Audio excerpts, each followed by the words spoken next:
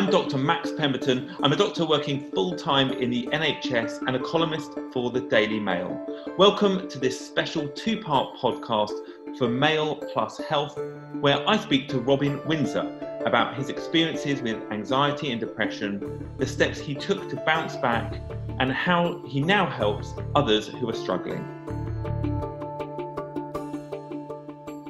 So Robin, thanks so much for agreeing to talk to us. Because I suppose a lot of people will want to know about your time on Strictly, for example, your career. But actually, one of the main reasons you've agreed to come and talk to us today is actually to talk about mental health, which might surprise some people. Because I suppose that they might not necessarily know that this is something that's been there for you. So can you give us a bit of background about this? Well, I mean, I'd suffered quite a lot during my time on Strictly. Actually, going back when I was about 19, 20, I had quite a few bouts of depression, but didn't really know what it was. And during my time on Strictly, 4 things happened to me quite bad in my life. I had a bit of a financial situation with HMRC, and I got a bill for £110,000. It took everything that I'd ever saved. So that was number one. It was my fault. It was something that I hadn't done, and they went gone and backdated stuff, and I didn't have the paperwork for it. So they could only assume that the same thing had been happening. So I got this bill that just took everything I had it. Thankfully, I had the money, but it was everything I ever had. Then my engagement ended, and I then started having trouble with my back. So I had to go in and have surgery. And then I lost my job on Strictly. So all 4 things of those in the short period of time caused me to go from probably at the highest point of my life to the lowest point quite quickly. What's interesting about that is what you're describing is actually from like a medical point of view. It's kind of all the kind of major kind of life events actually. And you know, standing back, even though, you know, it's hard to do that, sort of standing back clinically, it's really interesting hearing you say that, because literally it's kind of, you know, breakdown of a major relationship. So they say like divorce, essentially. Divorce is, you know, one of the, if not the biggest disrupting events in someone's life. You know, you kind of had financial insecurity and you know, kind of facing that. Then you had physical problems, and then you lost your job. So it's kind of literally like ill health, you know, financial problems, breakdown of a relationship, unemployment. They're the top 4 causes actually of kind of, you know, the social aspects of depression. So it's kind of, I suppose in a way, not to diminish from it, but it's not surprising that you struggled. So when I lost the money, that was the first thing really. And I was very, very upset about it. But I was like, you know what, it's only money and I can earn it back. And I'm strong and I'll get through this. But then when it was like the world just kept throwing things at me, and eventually I just couldn't take it anymore. And I got myself into this. I mean, we all have dark days. We all have our bad days. Everybody does. My bad days turned to dark days. Then they turned to weeks. And then it just went black. And I wasn't getting out of bed. And because of the nature of my job, there are times when we have a week off here or there. And I wouldn't get out of bed. And I didn't really know why. And I didn't really like who I was seeing in the mirror. And I just tried to keep going with life. But it's funny, I always had a smile on my face. So people wouldn't know. I think as a masculine thing, you kind of, even though being a gay guy, but that masculine side of you don't want to be seen as being vulnerable. And I didn't tell people that things were going wrong. And it got to a point that I just didn't know what to do anymore. And to cut a sort of long story short, I'd been on tour after my back operation. I got better, but I was still in a terrible mess. And I was on tour, and I had a few days off. And I just didn't know how to cope anymore because I hadn't spoken to anybody. And I checked into a hotel, and I'd written letters to family and friends, and that was it for me. I was ready to go. Goodness. And I could have knocked out a herd of elephants with what I had in that hotel room at the time. And my phone lit up, and it was somebody who I didn't like at the time. But as soon as I saw their name on my phone, I just completely broke down and realized that I was doing the most stupid thing that I could ever have done, but I didn't know where to turn. And it was only after that I decided to seek some help. So Robin, up until that point, because it sounds like, you know, you were contending with all like horrible feelings, but I suppose it's difficult being a performer. Maybe you're able to kind of perform in a particular way so that actually people didn't notice. But did nobody pick up on it? Were people saying anything to you, or was it just that you were put in this, you know, front of everything being fine and normal? Well, I'd been in another relationship, a short-lived one, and that had fallen apart as well. So I was just sad from that, and I don't deal with rejection very well. And that sort of was my excuse as to why I was being a bit down when I was not on stage, because it's amazing the power of dance. The moment that that curtain went up, doesn't matter what was going on in my life at the time, nothing else mattered but that performance that I was about to do. And you'd forget everything. And then that curtain comes down and everything comes back. But dancing is what got me through most of it. And then thankfully, I got some very good friends who, once I'd spoken to and said, look, this is what is happening, they literally picked me up and carried me for a while. And they're the ones that are still there. I cherish and honor everything about them. But I lost a few on the way because at first I don't think they knew how to deal with me. And some of them just didn't really want to have to deal with that. So I lost a few friends. So the ones that I've got, I cherish. It's quite hard, isn't it, I suppose, having to sit with somebody who is having such an awful time and who feels dreadful, and to be able to just sit with that feeling that somebody else has, knowing that there's actually relatively little that you can do in that moment. It's not like, if somebody is, I don't know, in sort of physical pain, you can give them a painkiller, you can kind of, take them to hospital, you can do all sorts of stuff to try and get them better. They can have an operation and so on. Whereas actually when people are in emotional pain, it's really hard. It just often comes, people need time and they need someone in the room with them, just sort of being with them. But that's actually can be really hard, I think, for other people to have to deal with. And I suppose it's one of those things where lots of people describe losing friends or kind of people that are near to them during these times, because people just can't tolerate the distress, the emotional distress of someone else. And then, certainly from my work, I've often been sort of interested that people will find other people that maybe weren't so close to them that actually rise up to that occasion.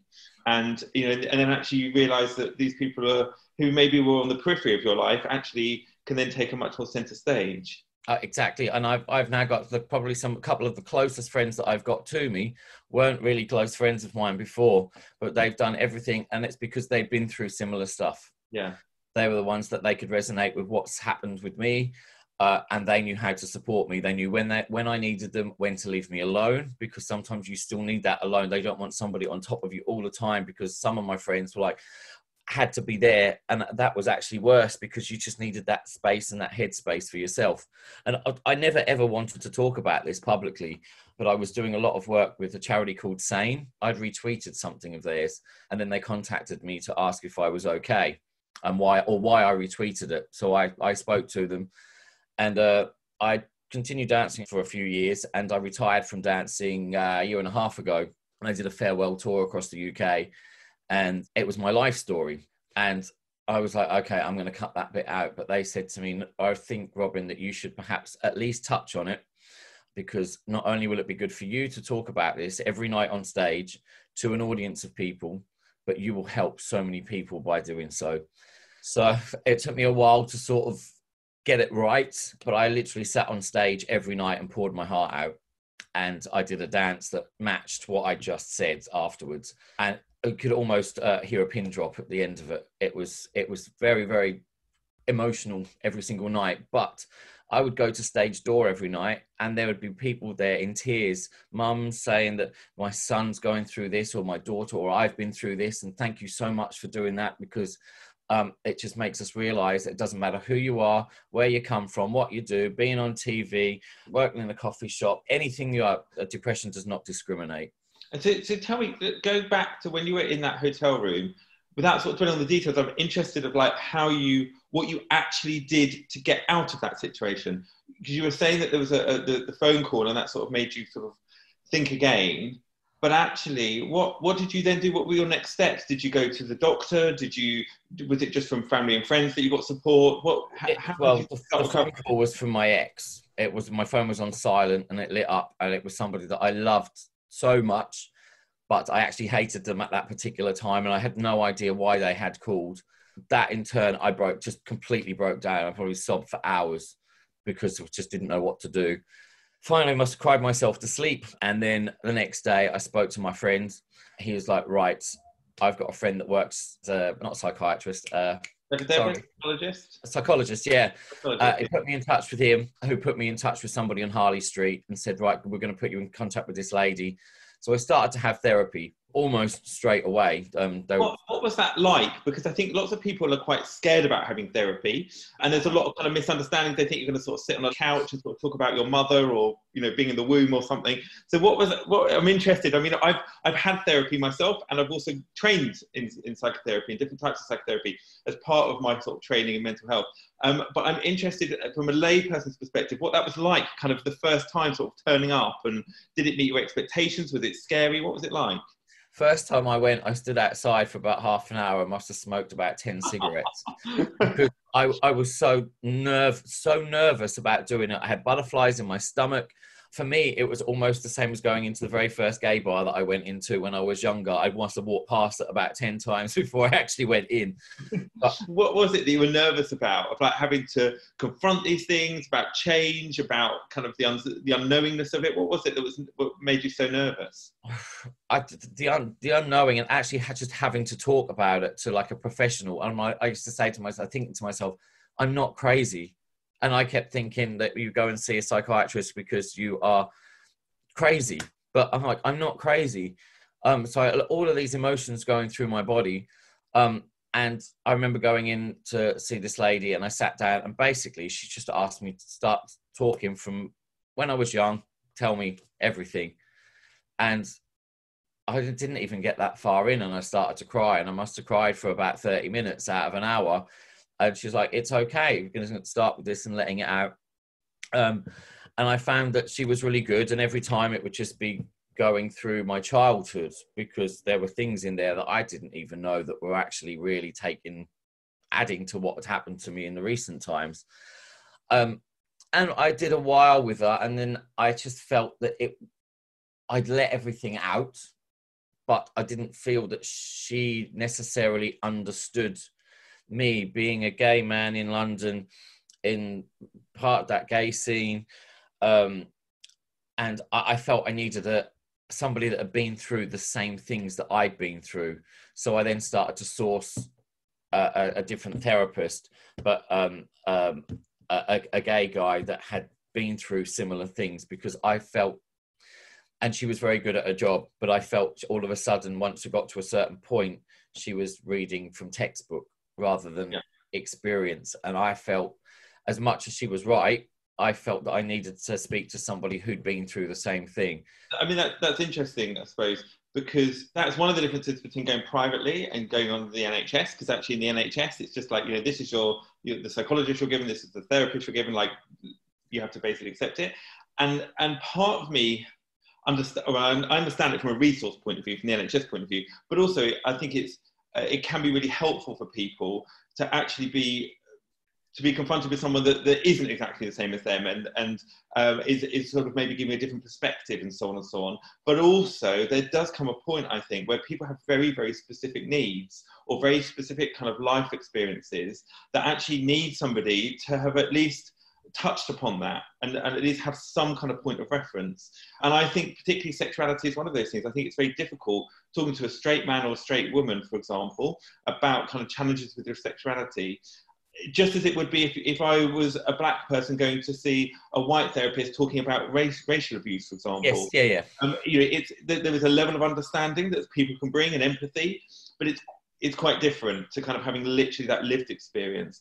And I found lots and lots of my patients have initially gone to therapists, done a lot of really good work with them, but then when it comes down to the kind of finer issues, they've then often gone off and found somebody who either specialises in that or has some really acute experience within that particular area. So it sounds like that's kind of what you did.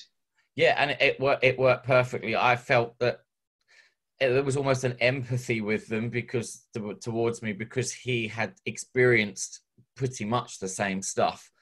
And I stayed for a little while. And then it's difficult with my profession is that I'm always on the road. So it's difficult to keep something regular.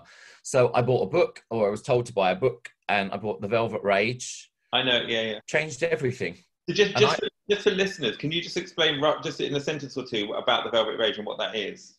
Velvet Rage, it's a book about growing up as a gay man in a straight society and understanding the hatred that you have of yourself as a gay man. And everybody, I can probably speak for a majority of people that are gay, and I mean, I'm 40, so between 35 plus, 35 to 55, we all have, there was a hatred about who we were in our bodies growing up, because we came from a time where it was still unacceptable to be gay. And obviously times are changing, and not everybody's fine. I'm not saying it's easy for anybody nowadays, but it's easier than it was. And that book was fantastic. The first 2/3, I felt like it was written for me. I was reading my own story. Then it's an American book, so I felt that the last third was a bit Americanized for me, and I didn't resonate with it so much. But every so often I pick that book up, and it's great, and I've recommended that to so many people. And I think it's been a really important book. I think lots of people who work within mental health have read it, because it's a way of understanding how within the gay community there's a disproportionate number of people have mental health problems, have alcohol, substance misuse problems, and so on. And it's a way of understanding that, of that kind of internalized hatred within society. You kind of internalize that, and that then causes you, or it facilitates you behaving in particular ways. And as a model for understanding those kind of relatively unique needs of that community, I think it's been really important. It's a really influential book. It's interesting that you found it. That's yeah. Well, I was told to read it, and I was also given very recently, and I haven't read it yet, Straight Jacket. I knew you were going to get that book. Matthew Todd. I've read that book as well. He sent it to me. I've seen online people have said this book was life-changing for them. Yeah, brilliant. So I literally have just ordered it off Amazon because I wanted to have a good read. Again, so just for the listeners, so it's another book. It's by a journalist called Matthew Todd, who I think used to be editor of Attitude magazine, like a gay magazine. Yes, yeah. It's called Straight Jacket, and again, it's very similar to Velvet Rage, except it's kind of much more focused on the UK experience, and picks up on things like Section 28, for example, which prevented teachers from talking about homosexuality in schools, which meant that it was, if you're growing up gay, it was very much a kind of thing that was never spoken about, not acknowledged. It wasn't represented in any kind of discussions that were had in schools, and how that sort of has affected the mental health of a whole entire kind of generation, really, of LGBT people. Yes, yeah. I mean, I was quite fortunate. The world of ballroom dancing is not the most macho in the world. So there's a lot of gay people around. So I was quite comfortable around gay people. I knew I could see everything that was going on, and it was made a little easier for me to come out, but it's still never the easiest thing to have to do. And that was where it first started for me. But because I was interested as well about the role of kind of ballroom dancing in that when you were growing up, because presumably it required like a lot of dedication and focus. And I would imagine, I've never gone ballroom dancing, but I would imagine from watching stuff on TV, hours and hours and hours and hours of rehearsing. Was that helpful when you were young as a kind of distraction or focus? Or did that actually mean that you weren't able to form kind of friendships with peers and so on? How did that impact on you when you were sort of growing as a teenager? A bit of both, really. I loved to move to music. I didn't really care what it was, even from a very young age, just loved to move to music. And my parents used to dance at the local dance school, so I was always there. And they asked one day if I wanted, they caught me wiggling my hips about, and they said, would you like to have a lesson? And I said yes. And I found that dancing, going into that dance studio, is my sanctuary. I had friends at school. I was very lucky. I went to a great school where everybody supported what I did, even going to school with a bright orange face after competitions from all that terrible fake tan that we slash on everywhere. They were all really, really supportive. But there was something I'd never could understand, and I never really understand what I felt. I was quite lonely as a child, even though I was surrounded by lots of people. And I still find that today, that I'm still quite a lonely person, yet I've got loads of friends and I'm out and I have a very great, but there's a sense of loneliness, and that's always been there, and I think it will always be there. But when I put on a pair of dance shoes and I got into that studio, I didn't feel alone anymore. I don't know if I'll ever be able to explain how or why, but that it's almost like saying dancing is my best friend. And that's the person that I could speak to with my body, if that makes sense. And so in a way, it was a kind of a source of comfort for you then, when you were growing up. Yeah, I mean, I loved it so much. And I also knew that I'm from Ipswich. And I also knew that I didn't want to spend the rest of my life in Ipswich. And I knew that if I got to a particular standard and put in the dedication and hard work, that I would be able to move to London. As an early teen, I started to realize my sexuality. I knew that I didn't really want to be in a sort of smaller town. I'd been to London to do all my dance competitions, and as soon as I saw it there, especially growing up at a slightly later stage, at 15, my dance partner lived in Southampton, and I used to travel from Ipswich to Southampton, traveling through London on my own every weekend to go down there to practice. And I was just fascinated and wanted to be on the tube and wanted to be in a hustle and bustle of a city. I just knew that that was what was for me, but I had to become the best of the best to be able to do that. That's interesting. So really, so dance was also a kind of ticket out of the kind of life that you found yourself in into a kind of more exciting life for you. So it was also, it provided like an escape in a way. Yeah, I knew that that would have been my exit, and I used to pick up a copy. I mean, again, I must have walked in and out of WH Smith about 15 times every month that I'd passed, and I used to pick up a copy of Gay Times. And I knew by reading that on the train secretly, I knew that London was where I wanted to be. When you read everything that was in there, and I just wanted to be there, and I felt that that was where my life was going to start. It's so funny because I think I'm a very similar age to you, and my experience is very very similar. Kind of being in London, kind of buying gay magazines, sort of seeing things around, and kind of realizing there's this other life, and being quite excited. And that's one of the reasons I think I became a doctor. Was because I saw it as a way of thinking, do you know what? I can move to London. It's a good profession. It's got, you know, steady income and so on and so on. And actually, for me, it's very much like if all my family then disown me, it's fine. I'll be able to support myself, so it's okay.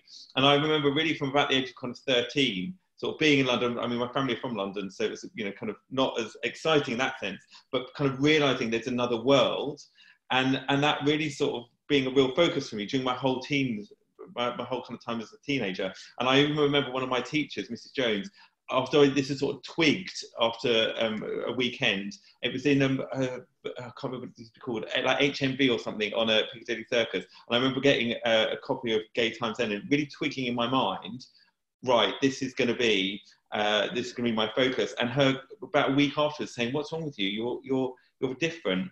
And me saying, "In what way?" And she's saying, like, "I've never seen you study so hard. I was always really naughty at school, and studying, I was like, I need to stop mucking around. I need to get good marks. I need to get out of here and get into London." But it's funny how those are kind of, you know, for medicine, for me, it sort of seems very similar. You know, what you're describing with dance is that it was a ticket out. It was a way of kind of escaping and sort of, you know, getting your independence. It wasn't just simply that it was dancing and that you loved it. It was also, it represented much more for you. Yeah. And I found that I would just look through that magazine and go through all of the gay bars and pick the one that I felt that I was going to be able to go to and make friends, because I as I said, I felt very lonely. I didn't necessarily have friends from school because I was always dancing. I had friends at school, but I never really had any out of school experiences with them. And then in the dance world, I was very shy and very, very quiet until later in life. But when I was younger, I was so shy that I didn't really have any friends in the dance world either, apart from my dance partner. So I knew that I wanted to make a new life and make some young gay friends in London. And then that must be well, very profoundly shocking then to then have to leave, because, you know, the idea of me having to not be a doctor anymore, I'd be really sort of horrified, but not only because I like it now, but also because I'm aware that it's historically has been such an important part of my life. And for you then, I suppose the difference between medicine and dancing is that actually dancing comes to an end. So you're saying, you know, you had to retire, and actually you've retired at a young age, really, you know, relatively speaking, as far as a career is concerned.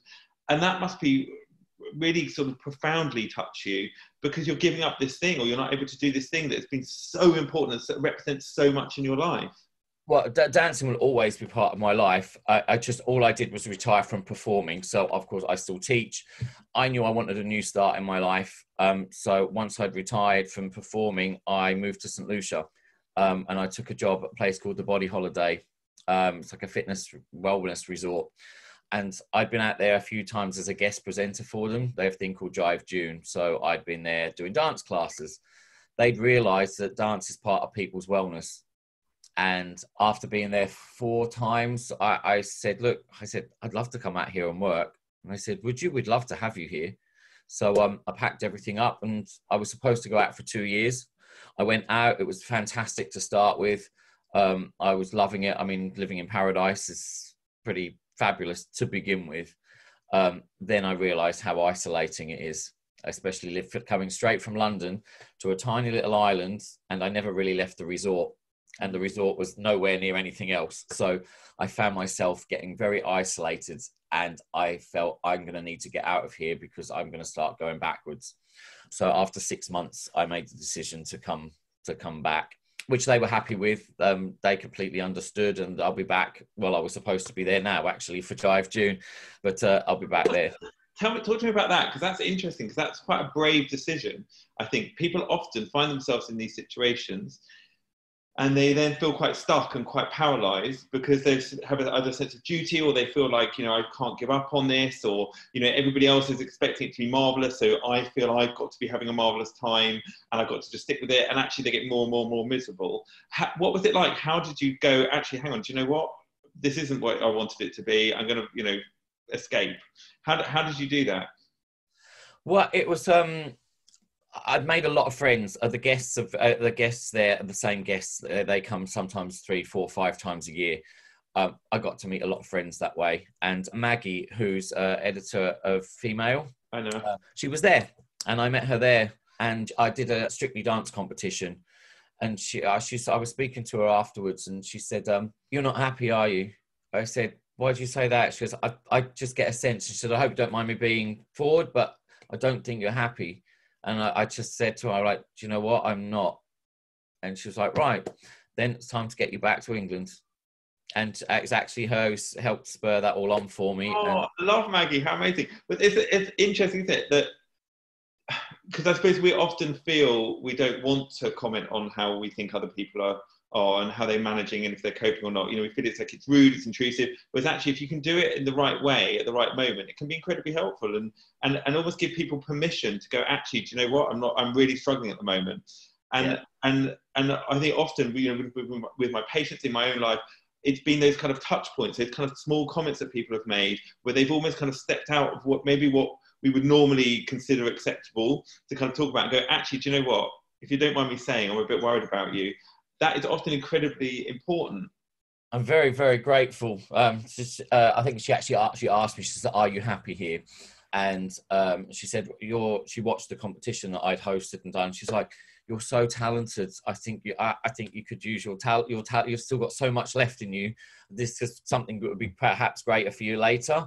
She said, "I think there's more to you still." So that was sort of like the spurring moment that I sort of thought, do you know what, it's perhaps time to go. So I come back. It was absolutely fantastic. I came back at a very good time where same-sex dancing was being spoken about a lot. And of course, as that happened, so I think Strictly had said they would have a couple this year. Everybody was coming to me to talk about it. So I was getting myself back out there again, letting people know that I was back. And things have actually been going really, really well. And I can probably say I'm at my happiest at the moment, which is very strange being in isolation in this current sort of situation that we're all in. I'm probably at the happiest that I could say I've been in years. That's all we've got time for now. Come back for part 2.